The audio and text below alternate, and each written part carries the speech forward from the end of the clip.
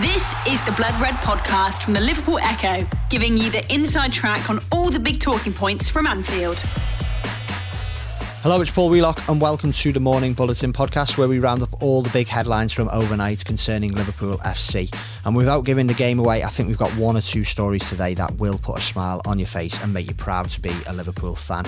And to tell you all about those stories, I'm pleased to say I'm joined on the line by Matt Addison. Matt, how are you? Very good, thanks, mate. Yeah, back again after my day off yesterday. Didn't manage to get a great deal done, obviously with circumstances being as they are. But yeah, glad to be back on again. Good to hear. Let's start with an amazing story that was written by Luke Trainer, one of our colleagues on the news team at the Liverpool Echo, which is not about Jurgen Klopp directly, I would say, but his wife, Ulla Sandrock. Yeah, as you say, a really nice story that will put a smile on people's faces, I think, this morning. His wife, Ulla, they both obviously they've informed me in the northern part of Liverpool, and yeah, they've donated £1,000 worth of food vouchers to supermarket staff. When she was in Waitrose doing a bit of shopping, she's decided to give 20 £50 vouchers to the staff who were in the shop at the time, and they've sort of decided between themselves, we believe, to split them between all of the people who work in that particular shop. And yeah, it's just a nice little gesture of kindness. Obviously, key workers, supermarket staff, they are not at home keeping safe like, the vast majority of people across the country. And, along with the National Health Service staff and that sort of thing is, it's a crucial role to make sure that people can get hold of their groceries and do that sort of thing and keep as much normality as possible in these very strange times. So, yeah, it's, as you say, not directly related to Jurgen Klopp, but, both of them together have made this decision to give out a random act of kindness, which, yeah, it's just a really nice story. And it's something that I think it's important to point out that they didn't want it to be publicised. They didn't want it to, it wasn't something that they did to get praise, but one of the people who worked in the staff, I think, has come to the Echo and said, look, this is a fantastic story that needs to be out there. And totally agree. It's brilliant. And as much as they didn't do it for the praise, I think we very much have to praise them because they didn't have to do this. And it's, as I said, a really nice story to start off with and puts a little smile on your face.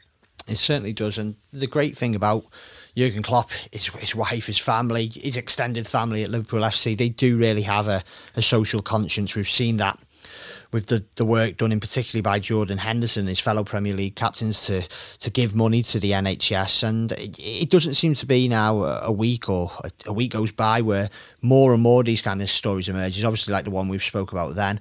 And also another one that came out last night from Trent Alexander-Arnold.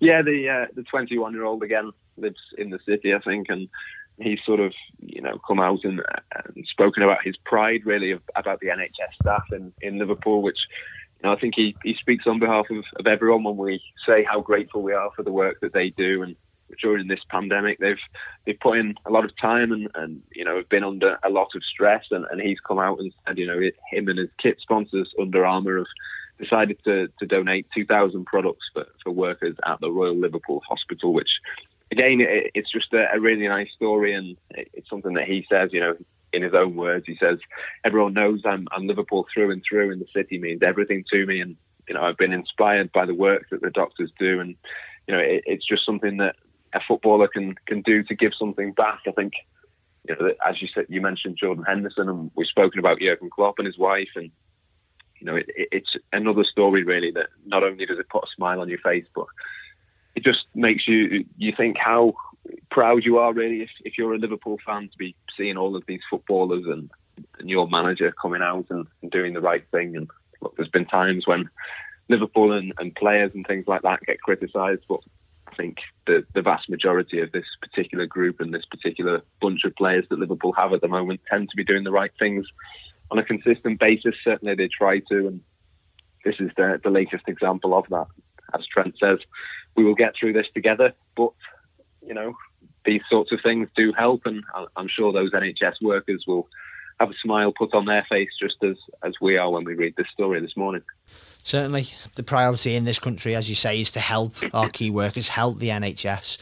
and really to repeat the line that so many people have said over these last 5 or 6 weeks, is to save lives. But ultimately, like any business, Liverpool and the fellow Premier League clubs do have to plan for the return of football. It's something we've talked about on this podcast so many times in recent weeks, and we'll no doubt continue to do so until it actually returns. And it's clear from comments made by the Culture Secretary, Oliver Dowden, last night, that the clubs are working closely with the government about finding a way of getting the game back, albeit behind closed doors, it seems. Yeah, we've spoken a number of times on the Blood Red podcast on a Monday or a Friday about how, you know, the government and the Premier League are working on different ways of being able to get football back, because, you know, look, the reasons are obvious. We want the season finished for sporting reasons, but also financial reasons as well. And it looks, as you say, to be a case of it. It almost certainly will be behind closed doors now. I think the season will come back within, you know, the next sort of 6 to 8 weeks probably is the most likely scenario at this point. But, you know, it might even be that once next season starts, there's no fans in the stadiums either. So for that to happen, obviously, there's a lot of planning and a lot of things that have got to go in and be decided, and, you know, different problems to be ironed out, if you like. And the Culture Secretary has sort of come out and spoken about that, obviously given a little bit more detail.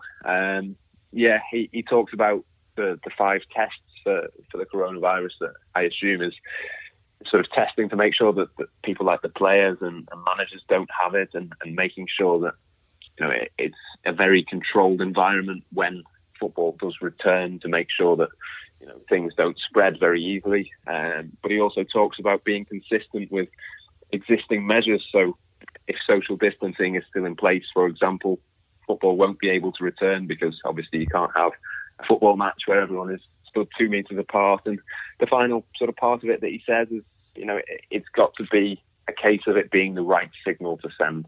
You know, I don't think, you know, if we said football is going to return tomorrow, I don't think that would sit right with the vast majority of the population, because, you know, obviously for the rest of the country, life isn't quite back to normal yet. It's, you know, a number of weeks off. So football will only return once it feels right and it feels like the correct way of going about things. So we are still a number of weeks away, but, you know, as we mentioned last week, the plan is for Liverpool to hopefully return to training in about 4 or 5 weeks or so, with a view to having a week or two to train together before a potential season resumes, maybe in a couple of months' time. So we are still some way off, but it's good to hear that, you know, these sorts of things are being planned out, and the right measures are being put in place now, well in advance of that being the case, so that when football does come back, it's done properly, it's done in the right way, and it's done at the right time as well.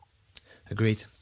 We'll just end with a bit of transfer news surrounding Timo Werner, player who features a lot on this podcast, and also Loris Karius, who Sean Bradbury and myself only talked about yesterday. There's been a bit of an update on his future and potentially Timo Werner's as well. Yeah, the latest instalment of the Timo Werner saga is apparently he has said yes to Liverpool, which I don't think is a massive surprise. If Liverpool have sort of made clear their interest, I don't think it's any surprise that Timo Werner has come out and said that he would like to move. I think it's very, very clear from interviews and things that he's done over the last few months, the amount of flirting that's been going on from his side and from his agent and that sort of thing.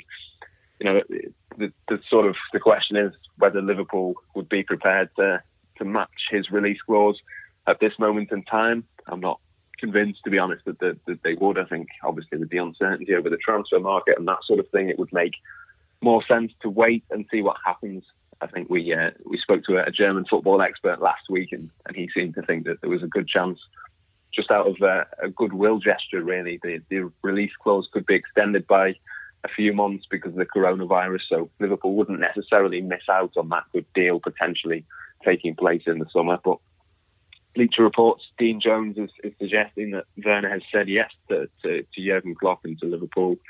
The key factors being, obviously, Jurgen Klopp, who wants to work with him, but he also is keen on a move to England. And, you know, if you're a player and you have got your heart set on the Premier League, I think it does make sense that you would come to Liverpool, obviously, with the position that they're in this season, and you would expect them to be, in a similar position.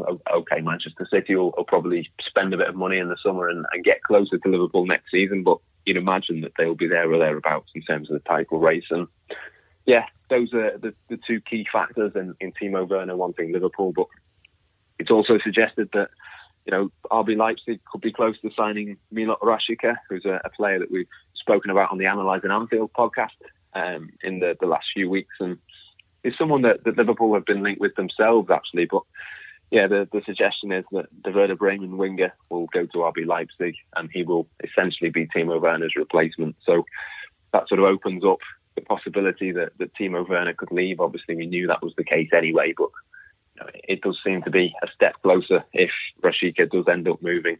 That would point towards an exit. And I think the most likely scenario, if indeed Timo Werner does leave Leipzig, is that he does come to Anfield. So, yeah, certainly one to keep an eye on. And then the other story, as you say, Loris Karius, spoken about on yesterday's podcast, but Turkish outlet Fanatic are saying that he could actually be coming back to the Premier League with Wolves.